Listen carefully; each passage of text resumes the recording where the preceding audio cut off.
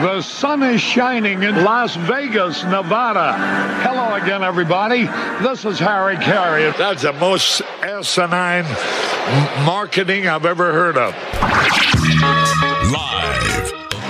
Bryant sends one to deep left, way back. It is gone. A three-run homer. In the entertainment capital of the world. Didn't matter what the count was. It's the T.C. Martin Show. Harper, deep center field again. See you later. Oh my, look where it hits. We've never seen one on the back wall out there. It's time to get your daily prescription from the doctor. Oh my goodness. That's the longest home run to center field we have seen in this ballpark. T.C. Martin. Way back it might be. It could be. Cubs win. Cubs win. Cubs win. Holy cow. Look at the left fielder. He hasn't moved yet. He has not won. And here come the Cubs out on the field. Boy, oh boy, that must have hit the house on the fly. The doctor is now in. Hour number 2 on this thunderous Thursday. Glad to have you with us. Streaming live, of course, at tcmartinshow.com. Go there for all of our stuff up there. The current interview page, the past interviews, the classic interview page. Up there, our conversation with Trevor Maddich from yesterday, previewing the AFC and NFC championship games, but also talking about best sports movies and actors trying to portray these legendary athletes in the movies. That was pretty interesting stuff. That's up on the website at tcmartinshow.com. And also, again, talking about the championship Sunday. Looking forward to that. The Niners and the Eagles and the Chiefs and the Bengals. All right? We've got all of that going, a whole lot more. Scott Spreitzer is going to join us at the bottom of the hour, and then we'll get his takes on both games, sides, totals, as we continue to talk about the Patrick Mahomes injury as well, too. So, a lot still on the table here in hour number 2 of the show. All right, right now we talk a little Major League Baseball, and the Major League the Baseball Hall of Fame yesterday announced that Scott Rowland will be the only inductee this year, garnishing 76.3% of the votes. As you know, it takes 75% of the baseball writers' votes to get that. And then one of those esteemed writers is our good friend who joins us right now and joins us a lot from USA Today, the one and only Bob Nightengale. Bob, what is happening, my man? Good. Hey, you forgot Fred McGriff. McGriff's on stage, too. Why did I just say, yeah, well, you're right. Fred McGriff, yeah, exactly. So let's do that. Well, he was voted in December, so it's easy to forget. Yeah, exactly. The crime dog. So we got 2, but still, Bob, doesn't that seem a little strange? Like only 2, and then 1 with the announcement that gets 75% of the vote yesterday. Yeah, it's just hard to break through. I mean, there's people that say, he wasn't a Hall of Famer. You got to be so exceptional. What just 1% of the people that ever play the game are in the Hall of Fame. So, everybody's got flaws.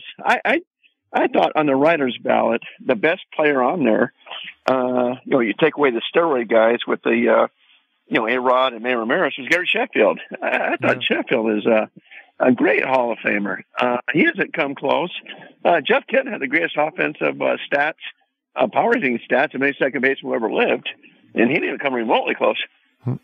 I know Kent was like 43%, and then I'm going to get into more of this with you about guys falling off the ballot, and Kent's now falling off the ballot. That was like his last try, and like I said, only 40. I don't know. And, Bob, we go through this every year, and I know that people talk to you about it because again, you get to vote, but it just seems like that this process is always scrutinized each and every year. So for that scrutiny, fair or unfair? Well, it's fair. I mean, people, you get it both ways. People are going, hey, how can Scott Rowland get in the Hall of Fame? And then the other way, like you just said, it's like, wow, just 2 Hall of Famers by the writers the last 3 years, and we almost pitched 2 shutouts in 3 years, and would have been the 3rd shutout since 2013.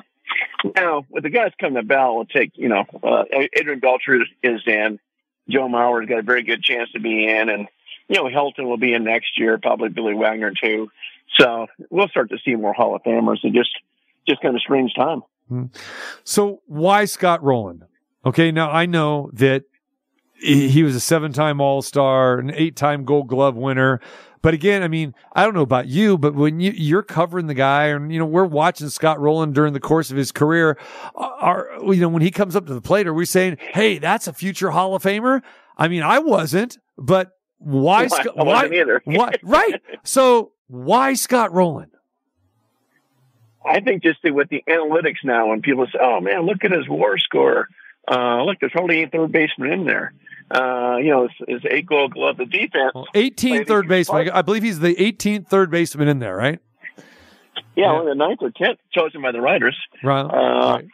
But yeah, I think that. But I'm with you. I mean, he only had barely over 2,000 hits in a. Now that sounds like a car issue or a fire alarm. Fire alarm. What do we got?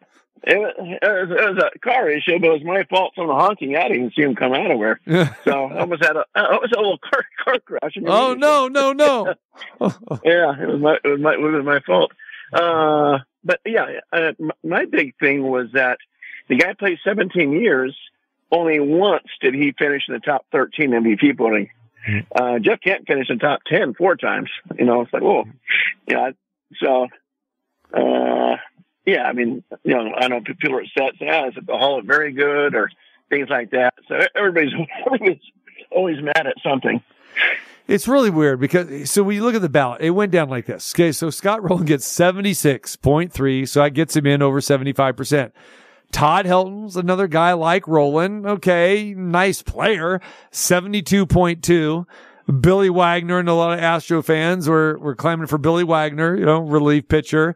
Andrew Jones. I mean, Andrew Jones seems like, he's always there. He's talked about the pride of Curacao. I mean, our friends in Curacao called the show yesterday and they're banging the drum. Where's Andrew Jones? We don't get that. And then, the way he tapered off, I guess, at the end of his career, that kind of, gets him down the list a little bit. But, 58.1. And then, like you said, Gary Sheffield, Carlos Beltran, Jeff Kent, and then here's a guy no one's talking about today, Alex Rodriguez at 35% of the vote.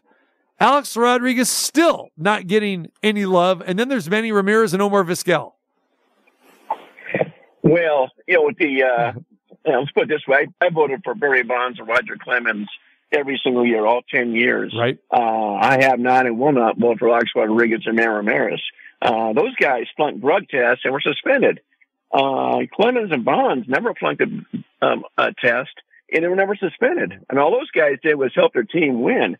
How can you get in the Hall of Fame when you're suspended an entire season and cost the Yankees a playoff berth? In Rodriguez. Manny Ramirez, remember, he crushed the Dodgers that year when he got suspended for PEDs. So I draw the line there. The Vizquel situation, just off the field with the sexual assault case and stuff. That's what right. got him. He'll fall off the belt completely one of these days. But it's too bad because he was a Hall of Fame player. It just seems like with baseball that those off the field issues or the steroid issues, despite those guys having, great careers even outside of using the steroids, that it just factors in. I mean, it's just like a hard no. Where other sports, we don't see that. And it's funny, we talk about Alex Rodriguez, right? And you're adamant about, no way I'm going to vote for him. And your points are valid. I mean, there's no question about that. But let me ask you this, Bob. Why do people especially not just people, but networks like ESPN who hires Alex Rodriguez, and you just seem like, okay, this guy is in a positive light, with the network. He's in a positive light, with people. People still want to gather around and get their pictures taken with him and all that sort of thing. But it's like, okay, this guy's probably never going to get in the Hall of Fame. Have people forgotten about that? But then again, writers and other people are just going to say, nope, we're going to hold it against you. But it just seems strange how ESPN was just so eager to hire this guy and give him a multi-million-dollar contract. Yeah, no, I agree. I was surprised ESPN and MLB's kind of made him, the face of baseball in some regards. And here's a guy who sued Major League Baseball. He sued the Players Association, when he got suspended and everything else. So yeah, that part's strange. It drives a lot of people, a lot of players crazy. But hey, he's admitted to it. He says, "Hey, I was wrong. I was stupid. I did this." But yet he did it. What are you gonna do? So I don't think. Hey, there's no way in the world he'll ever get in the Hall of Fame if Barry Bonds is in the Hall of Fame. I mean, nobody's greater than Barry Bonds unless you want to talk about Babe Ruth. So he's got no chance until Barry Bonds gets in the Hall of Fame. You talked about Bonds, Schilling, Clemens, Sosa. I will throw him in there as well too. And are there other guys that feel like you that Bonds should be in the Hall of Fame, or what's the percentage of the writers that just say, hey, no way in the world? I think his last tally was around 62%. So, still needs 75. He didn't come close until the last year. He wasn't that close. My thing was, that was the wild, wild west. I covered that whole era. And the only sin that Bonds made was breaking Hank Aaron's record. If he doesn't break Hank Aaron's record, I think he's in the Hall of Fame. People punishing him like it's almost like he was too good. And so, there's so many guys, there's got to be at least 5 to 10 guys in the Hall of Fame right now who are steroid users. How many guys? How many guys? Let me ask you this. So, do people take into account, say, a guy's attitude? When you go try to interview him in the clubhouse or on the field before, or if the guy's just not giving reporters the time of day or whatever, it just seems like that might factor into it too. Is there some grudge holding when it comes to that? You think? I don't think much. I'm not saying it doesn't exist at all. Mm-hmm. I think it has helped some guys, stay in the belt, like Torrey Hunter, right. One of the nicest guys you'll ever meet. I think he gets, votes because of that. But, hey, Jeff Kent, wasn't a warm and fuzzy guy. He was very similar to Bonds in many ways. But I don't think anyone holds that over Kent and say, okay, he was a jerk to me. He wasn't giving me interviews. I don't think people say, I'm not going to vote for him for that. I think it existed before. I don't think it exists much at all now. Lou Whitaker. What do you make a case for Lou Whitaker? You can. I mean, people do it because of Trammell. Maybe the fact that Trammell played shortstop, and I don't know. It's with Whitaker.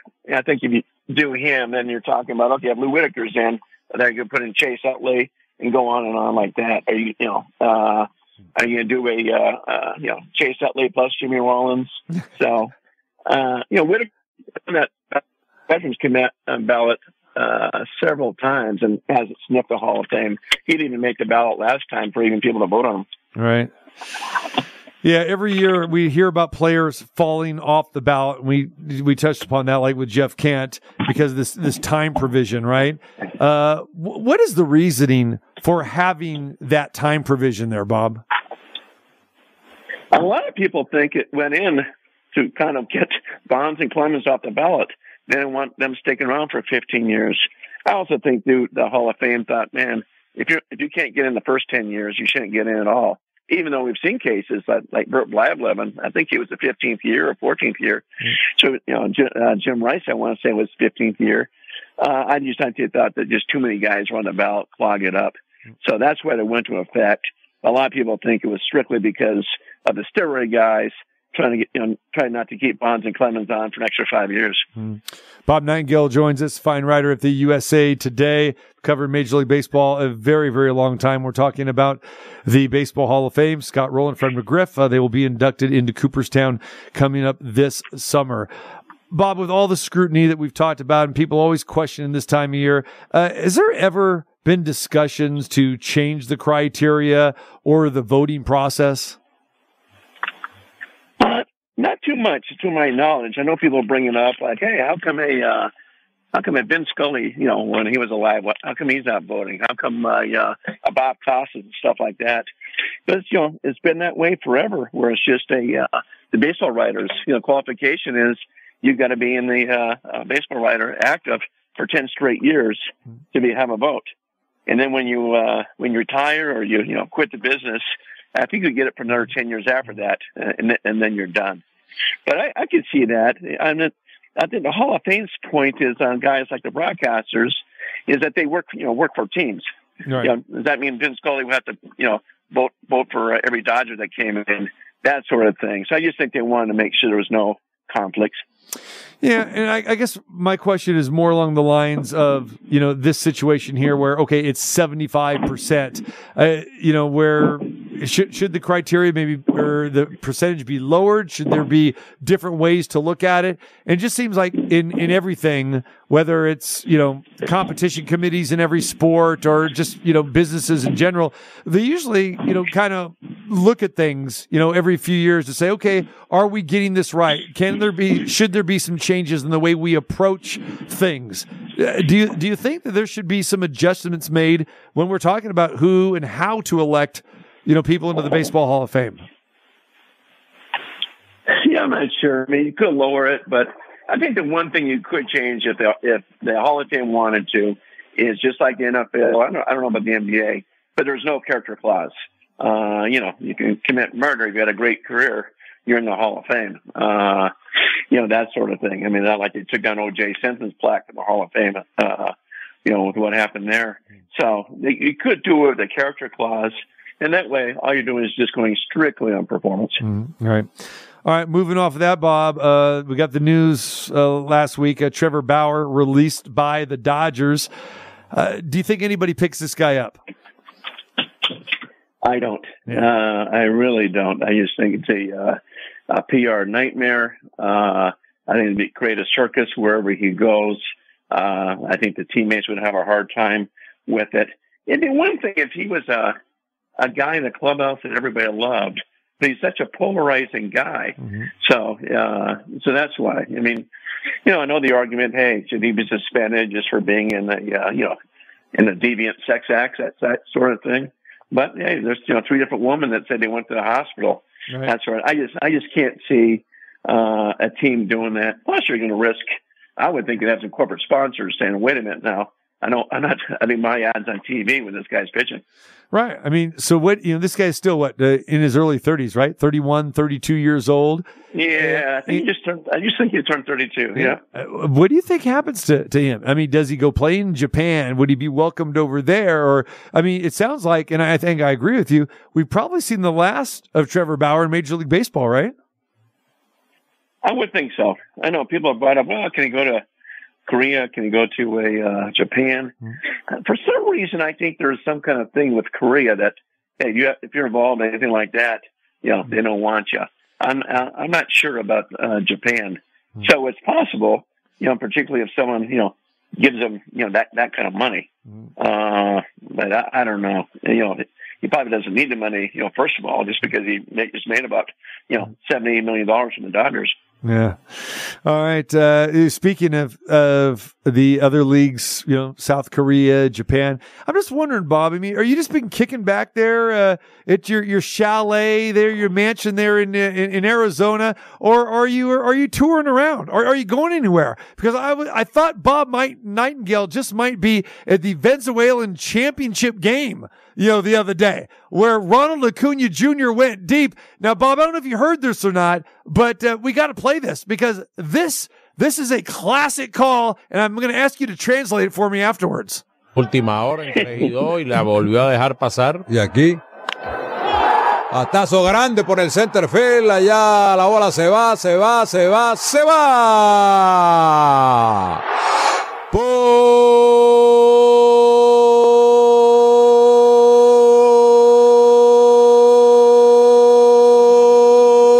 Candela, señores.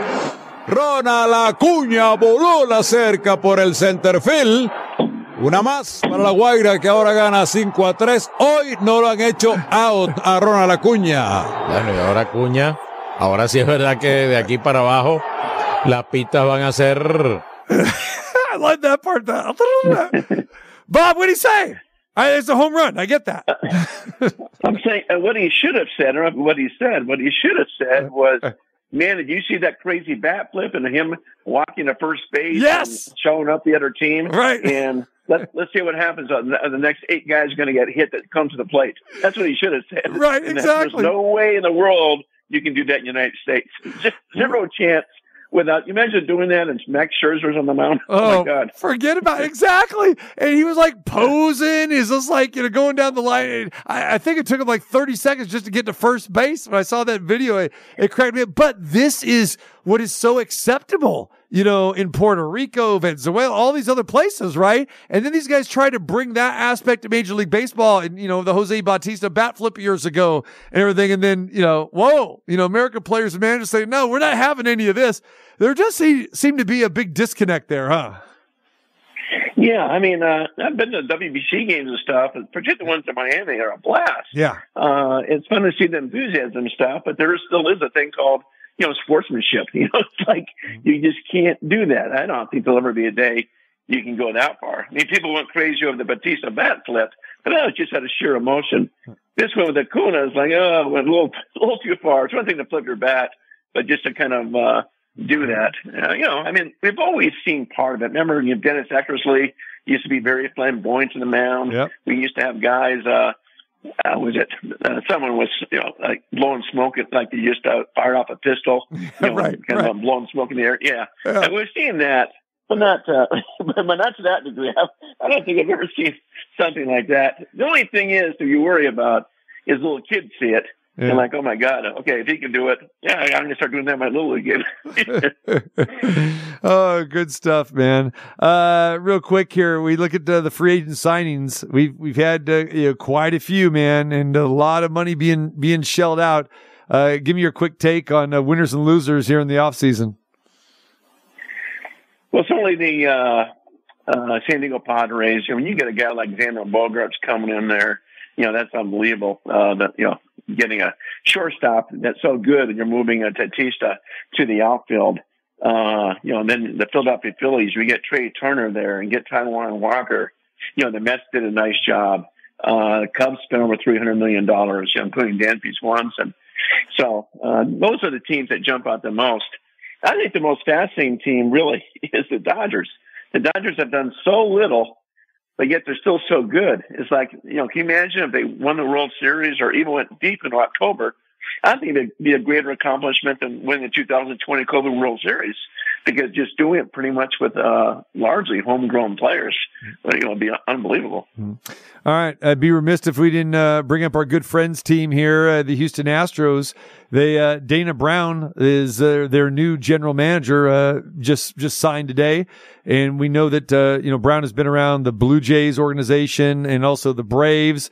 Give me your thoughts regarding Dana Brown and a fit there, taking over for James Click and, working with Dusty, of course, and then also Jim Crane, the owner. Absolutely love the move. Love it. I heard last week it was a front runner. I heard this morning he got the job.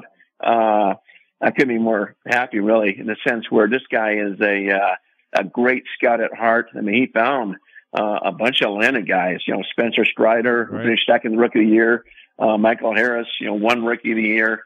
He's paid his dues, and historic too. It's cool. And this is only the second time in baseball history we've had a black GM and a black manager, on the same time. The only other time was Kenny Williams and Jerry Emanuel, back from 2000 to 2003 with the White Sox. Right. So, but yeah, this guy, everybody will love this guy. I've never heard anybody. It's like they say, like one of the nicest guys you'll ever meet. So nice he shouldn't be in baseball. He's that nice of a guy. But no, I've heard nothing but great things about him. And give Jim Crane some credit as well too. I mean, for making this move and again, hiring Dusty, 3+ years ago, and in doing these type of things. And we know that Crane took kind of a larger role last year, because we know there was some disconnect there, with James Click and everything. But I agree with you. I think it's a great move. And as we know, a lot of these, owners, not just in baseball, but other sports as well too, they're very slow moving, when it comes to diversity and other aspects like that. I got to give Jim Crane, I don't know how much time you spent with him, but I got a chance to spend a little bit of time with the guy. I think he's fantastic. Yeah. We've gone to dinner several times, went to dinner, during the playoffs last year. I really enjoy him. I mean, he took a chance on Dusty when Dusty was pretty much done. Yes. Being out of the game. No one did that. There's a funny little story for you. is that, so Dana Brown, he had interviewed twice before, once for the Mets job when he went to Sandy Alderson. The other one was in Seattle when he had Jerry Dipoto. And if he got the Seattle job, he had told the Mariners ownership, if I get it, I'm bringing Dusty Baker in as my manager. This is like 5, 6, 7, years ago. And so that's how much he respected and admired Dusty back then. So very cool now that they're back together. That is for the first time. Yeah. Absolutely. No, looking forward to this season with that. And what do you think? Give us real quick teams to look out for. And let's start with the Astros. I mean, is there a possibility they go back to back? Very good. I mean, it's so hard to do. We haven't seen it since the Yankees. They're still the pride of the division. Mm-hmm. I know the AL West has gotten better. The Angels should be better. Seattle, gave everybody a scare last year, but they should still win that division. And then we'll see. And they let Justin Verlander walk away without even blinking. Like, hey, we really don't need the guy. Yeah, we love what he did. We love what he did, but we're not sure he can do it again. So let him walk. I love getting Jose Abreu, great guy for the clubhouse. I hope he still has, enough left. Right. They'll be great. Padres, and I saw where the Padres now are capping their season ticket sales in a couple of days. They're going to sell out every game this season. So, you can't help but get excited, about that team. Philadelphia, love Philadelphia, what they've done. Trey Turner, I think, is one of the top 5 players in baseball. Yep. So I think they'd be a very good club to watch for. And of course, you still have the Mets. You still have Atlanta. But yeah, it seems like a lot more powerful teams in the National League than the American League. Right. All right. I don't know if you've got your calendar out yet, Bob, and you already what you're doing. Come opening day and stuff like that. But I've got it circled out there to go see the Astros open up against the White Sox. It happens to be Final Four, same time in Houston. I'm already ready to go, Bob. Are you going to meet me out there? Where do you think you're going to be opening weekend?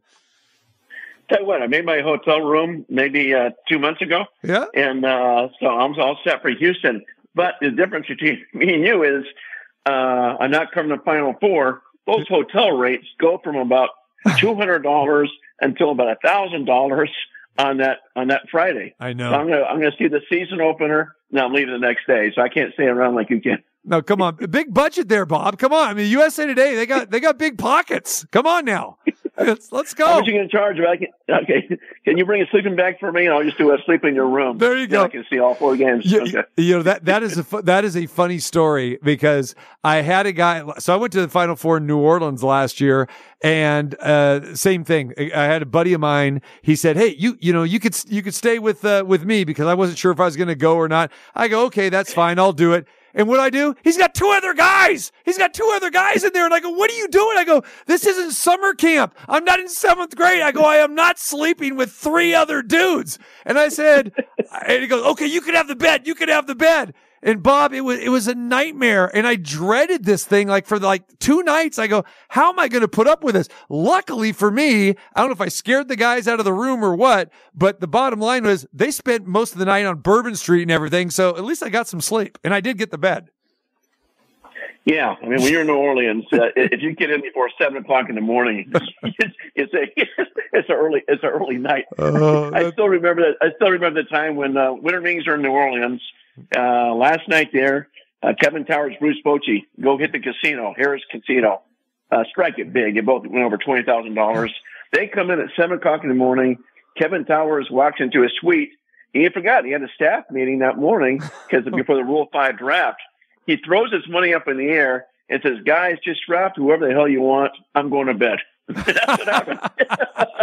That's a great story. Oh, too funny. That's New Orleans. That's New Orleans. There you go, man. All right. Well, good. All right. Well, we'll see if I'll have a sleeping bag ready for you right there. Right next to the door. How's that? All right. I'll use the bathroom lobby to help you. Thank you very much. There you go. All right, brother. Hey, appreciate the time as always, man. Enjoy the rest of your off season, and we'll talk to you soon.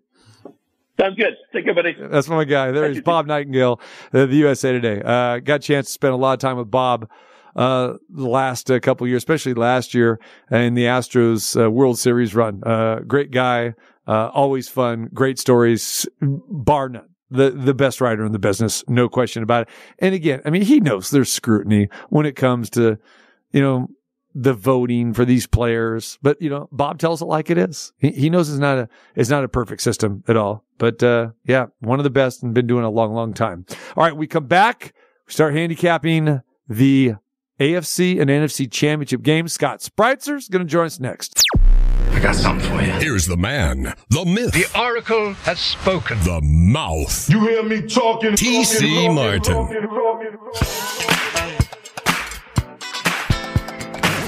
All right, don't forget, we got some great shows coming your way.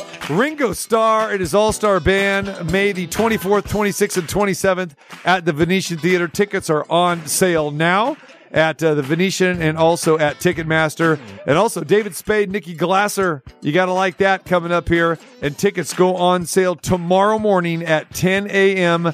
for those performances, April 28th and 29th, June 30th, July 1st, September 29th and 30th, and also November 17th and 18th. That is at the Venetian Theater as well. Again, tickets go on sale tomorrow morning, so get ready for all the laughs as the comedians David Spade and Nikki Glasser are teaming up on select weekends from April through November at the Venetian Theater. And big date coming up next week. Van Morrison in concert coming in September at Planet Hollywood at the Zappos Theater. Great venues. And as we know, Kool and the Gang coming your way on February the 10th and the 11th at the International Theater inside the Westgate. We will have tickets to give away for all of those shows. All right. Not only is he a handicapper, but I think he's a music handicapper as well, too. Scott Spreitzer joins us now. What's going on, my man? Hey, how's it going, TC? It's good, man. What do you got? What's happening? Oh, man, just, kicking back, getting ready for this big slate of college basketball and, of course, a couple of NFL games this weekend. Can't wait to see them get started. So, yeah, I'm basically ready to go is what I tried to say. And definitely in college basketball where I like to get involved a little in-game from time to time. Okay, so I know we got a decent schedule on tap. I would like to ask you about a couple of these games here tonight, especially over in the Pac-12. We've got the Battle of L.A. going on tonight, Scott, SC and UCLA, and narrow 2-point victory for the Bruins when they met about a month or so ago. Are we seeing a little revenge possibly for SC tonight, or what are your thoughts on two teams that really can't shoot it from beyond the three-point arc at all? Yeah, I went against UCLA in that first meeting, and they won by 2, and so we covered that point spread, and basically it was USC controlling the tempo and everything else in that game, and it was a pretty big point spread. It was, I can't remember exactly, but I'm going to say it was around 9 in that neighborhood, and again, it looked like it was going to be a loss for me and for USC against the spread, not just straight up. Because UCLA did jump out early in that game, and they held a double-digit lead at one point. Then USC was able to slow the tempo down a bit, and they got right back in it and cut it to a 2-point game. They outscored them like 32-16 in the second half of that game after trailing by, I believe it was 16 or 18 at the break. So, and also, here's kind of why I like UCLA tonight, besides the fact that we've seen the price moves down because of the home court advantage changing hands. But in that game where USC scored 58 points and lost by 2, they hit 60% of their 2-pointers in that contest. And I know they had a bad night 3-point shooting. They didn't get to the free throw line too much, but they hit 60% of their 2-pointers where UCLA hit 34%. They went 11 for 32. And so when I look at that, everything that went into that, USC trailing by 16 or 18 at the half, and then being able to come back and hold UCLA to 16 second-half points, slightly fluky. I think, am I going to be shocked if USC takes this game to the wire in a rivalry game? No, you're never shocked in that situation. But I think too much had to happen out of the norm for USC to lose by just 2 the first time around, and I think UCLA will get it done. And the thing about USC is, like, if you defend the 2-pointer, they don't shoot the 3 well at all. They're great on defense against the 2, but they don't shoot well at all when it comes to the 3-point shot. And one thing about UCLA is they defend both inside and the outside of the arc quite well. So I think UCLA finds a way to win 7 or 8 points. I didn't bet the game, but I think they'll get the cover. Yeah, it looks like this number is hovering around the number of 4.5 right now. UCLA tonight, the Galen Center at USC. Sticking in the Pac-12, Arizona, you've got Arizona and Washington State tonight. A little revenge game for the Arizona Wildcats, Scott, as we know that Washington State went into Tucson and blasted them, and now you've got the Cats, a road favorite by about 5 points or so. What do you think? Yeah, the Cougars are better than the record, but I don't like them here tonight. That line's up to 5 for the most part.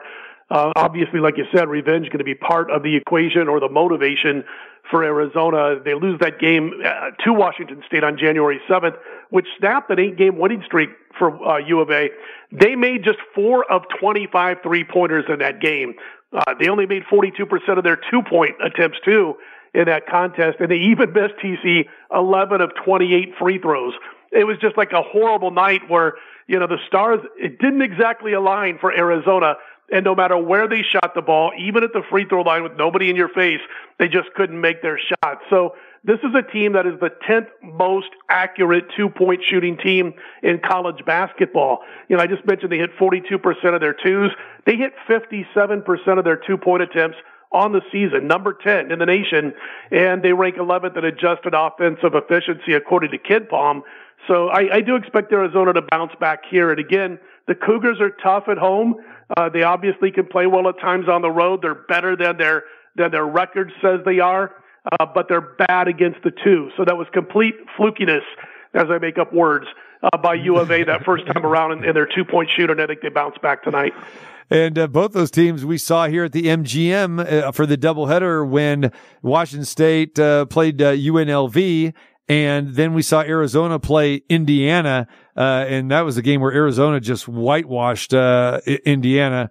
And then we saw UNLV defeat Washington State. But you're right, since then, Washington State has played a heck of a lot better. We talked about a couple Pac-12 games. I want to talk to you real quick about 2 Big Ten games tonight. And one will start at 4 o'clock, one at 6 o'clock. And we're talking about Iowa at Michigan State in this contest. And then a little bit later on, number 1 Purdue is at Michigan. In both of these games, Scott, we've got a little road favorite action in this one. Well, actually, I take that back. Michigan State is actually at home. They're 2.5-point favorites at Iowa, and then Purdue's a 5-point choice on the road at Michigan. Yeah, as far as the Michigan State game is concerned, I have an opinion. I did a video where I basically am talking about opinions that I have on videos every night where it might be a very small wager or just fall short of a wager. And what I do with those is I end up using them as opinions and tell the people that on the videos. And in that game with Iowa and Michigan State, I lean towards Michigan State. I think, this Iowa team, TC, has been so weird and so up and down, throughout the course of this season. I used them like early in the season a couple of times when they were a huge favorite over North Carolina A&T. They were like a 30-point favorite. They won by 41. And I used them again against Omaha where they were about a 31, 32-point favorite. They won by 36. So they were just tearing teams apart, but they're like bullies. I mean, I give them credit for beating Maryland. That's a tough game, but that was at Iowa City. They beat Michigan in overtime at home. But they went through a chunk of the season where by January 1st, I'm thinking, man, this team is a bully. They can handle the teams they outman and outgun, but when they go up against a good team, they get popped in the nose, and all of a sudden they have to change their plans. And, we saw them lose to Eastern Illinois, 30-something point favorite against a team that's ranked 350th out of 363 teams, and they lose by 9 at home in Iowa City to Eastern Illinois. So it's really a freaky kind of team to try to navigate and try to handicap. Tonight against Michigan State, I think State's just going to be a little bit too tough for Iowa on the defensive end. They're top 40 in adjusted efficiency on defense. Top 35 when it comes to effective defensive field goal percentage, and they don't turn the ball over. And one thing about Michigan State, they make you work for everything because they're one of the better teams in college basketball when it comes to turnover percentage on the offensive end, and they can drain the three. They're one of the top teams in basketball when it comes to three-point accuracy. I think Michigan State should shoot more threes. They don't shoot a ton of them, but when they do, they make them. And I thought that line was just a little bit low, so I lean Michigan State in that one. No, I'm with you. Just to echo your thoughts on Iowa, they've been a schizo team, and I still can't get out of my brain the way they ended the month of December when they lost 4 out of 5 games. And you mentioned the Eastern Illinois, and the one after that was at your boys Nebraska. Nebraska crushed them like 66 to 50. And then they went to Penn State and they lost there as well too. But then they defeat Michigan. They look pretty good. Maryland said, okay, maybe this team's back. And then they get waxed against Ohio State. And, it's not that Ohio State is a bad basketball team, but Ohio State doesn't put up 93 points on anybody. And they did against Iowa.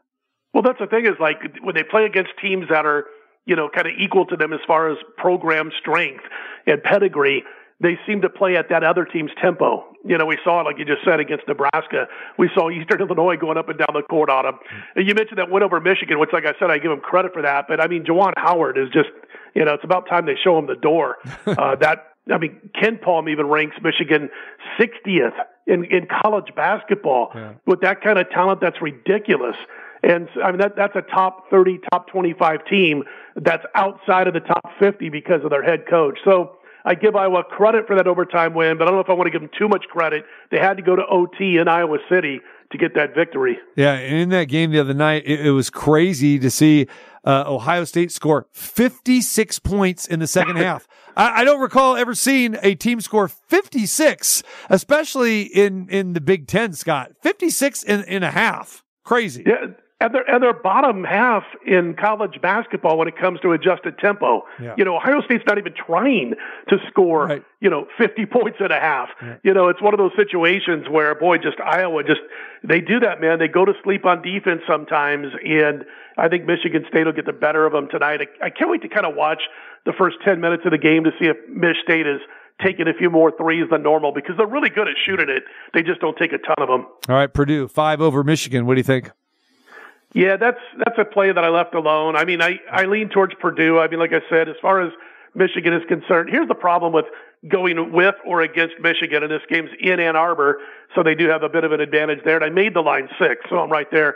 The problem with Michigan, when I look at them, and I'm thinking, well, that's not a bad spot. Purdue's won 6 in a row. We've seen Purdue have to eke out a couple of victories against Michigan State, for instance, when they were on the road in Lincoln. They had to go to overtime against Nebraska to win. But I look at Michigan and I'm like, man, they got the talent. It's a decent spot for them to be able to maybe knock off Purdue. And you're not going to be shocked if they do, but they've also got Juwan Howard as head coach. And the guy's just a failure. I'm sorry. I know some Michigan, alums are going to say you're crazy. Well, no, I'm not. This team should be top 25. They're nowhere close to that, yet they have the talent to be top 25. I blame that on the coach. So as much as I'd like to play Purdue here and lay that 5 with my number being a little bit higher than that, I'm just going to hold off because Michigan does have the talent to beat anybody in that conference and almost anybody in college basketball. They just don't have the cohesiveness or the leadership to be able to pull it off on a consistent basis. Scott Spreitzer joins us. Scott over at Doc Sports. Subscribe to his plays at docsports.com. Scott obviously handicaps it all. Does a fantastic job, as we well know. NFC Championship Sunday, Scott. Fascinating matchups. You really can make the case for all 4 teams going to the Super Bowl here. How tough are these 2 games for you to handicap? Well, I like Philly, and I did make the bet there. The Kansas City-Cincinnati game is just a great qualifier for in-game betting because we're going to find out early on if Patrick Mahomes is able to overcome that high ankle sprain. One thing I'd said about Philly when we were talking about their game, last week or, the first playoff game with Jalen Hurts at quarterback was this is a great game for in-game betting because we're going to find out early on if Jalen Hurts is keeping the ball on RPOs, if they're calling his number on running plays like they did throughout the course of the regular season. And I'd said on a few shows that if they're doing that, then that Jalen Hurts is at least 90-95% healthy. And if they don't do that, then, if he's handing the ball off and looking to hand the ball off on those RPOs and things of that nature, and they're not calling his number on running plays, then he's probably banged up and you can make your adjustments in game. That's what I feel about Mahomes. Remember a couple of years ago in that Super Bowl against Tampa Bay, Kansas City got crushed 31-9, and Mahomes had the ankle problem in that game. He couldn't pivot when he'd make his throws. He couldn't run outside of the pocket. And he goes 26 for 49 in that game, if you'll recall, and an average per pass of, just over 5. He had a QBR of 42.2. 2 picks, no touchdowns. It wasn't vintage Patrick Mahomes because their offensive line was banged up and he had the injured ankle. Now, I know the offensive line isn't banged up this time, but he still has that ankle issue. And I know he went full practice today. All reports are saying that he went full practice. So maybe he's okay. That's why I think in that game, it's really best to just wait and do some in-game betting as soon as you find out if Mahomes is healthy or not. And this game has moved all over the place as far as the line goes. We know that, it opened at, Kansas City, but, as a favorite, then it quickly went to Cincinnati being a 2.5 point favorite. Now we're seeing it move back again to, the Chiefs as of now, point and a half. Where do you think this game ends up, Scott? Because obviously, if you wanted Kansas City, you could have got them at +3 in some places, 2.5 in a lot of places, on, late Monday, early Tuesday. But, once the word that got out that Mahomes was definitely going to play, you knew that Kansas City money would start steaming in, and it has. But where do you think this thing just settles in at, and what do we see kick off on Sunday?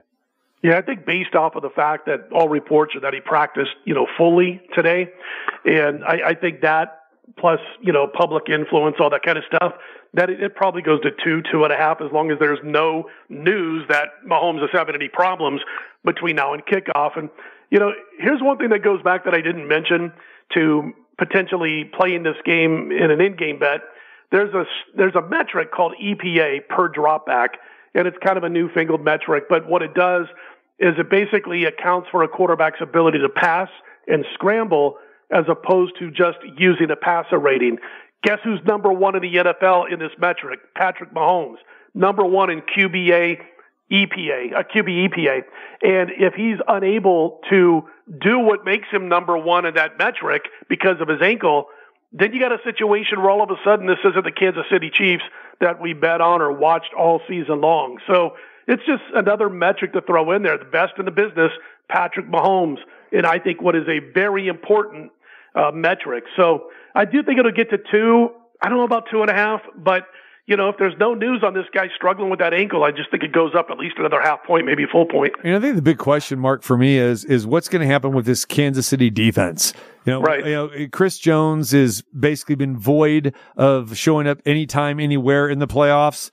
If Frank Clark does his job, but then you look at the secondary, there's 3 rookies back there. I mean, so as much as I would like to play Kansas City, and we know that Mahomes is going to be very, very limited as far as he's not going to be able to roll out. It's going to be probably a lot of the dink and dunk variety.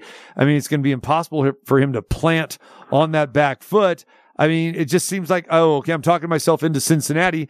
But, Scott, I just can't get out of my head that Cincinnati-Baltimore game 2 weeks ago. I know they look fantastic at Buffalo, but I guess that's why I'm having some problems handicapping this game. Yeah, Baltimore was such a beast all season long on defense, though, and Kansas City's not quite at the level of the Baltimore Ravens when it comes to the defensive side of the football. I mean, I've been looking for reasons other than Mahomes' ankle injury to back Cincinnati this week.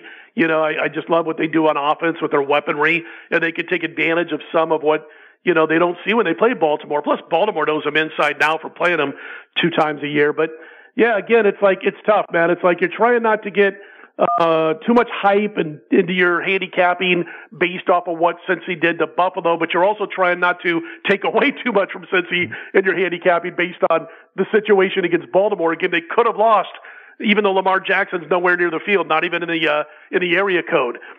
So it's tough to find that equal balance. And again, that's why I think that's a good game for in-game betting. Yep.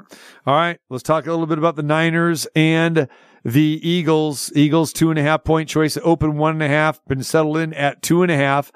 Thoughts on this game, and where do you think there will be any line movement here before kickoff?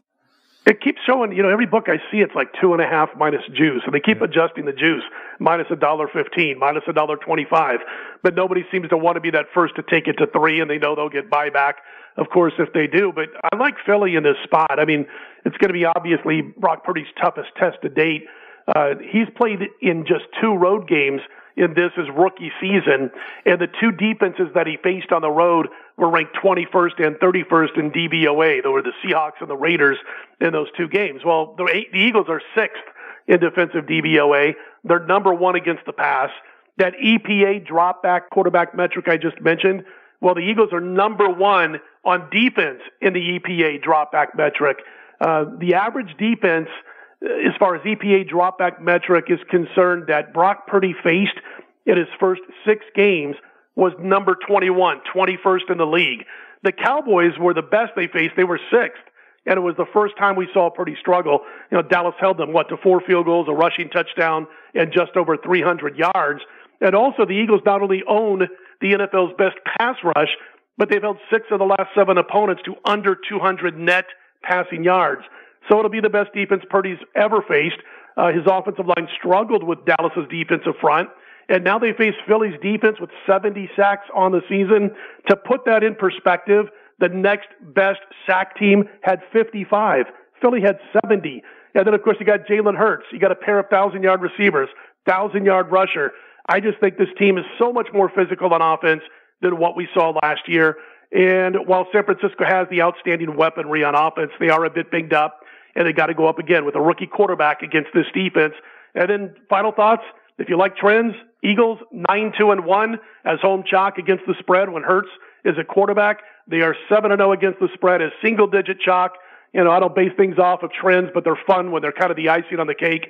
I do like Philly to get the win here and the cover. All right. When you're talking about the total in both of these games, we saw some low total, or actually saw unders last week, but we're seeing some high totals here. Both on 46, 47, and we're going to have some cold weather in Kansas City, not so much in Philly. It'll be around 52 degrees.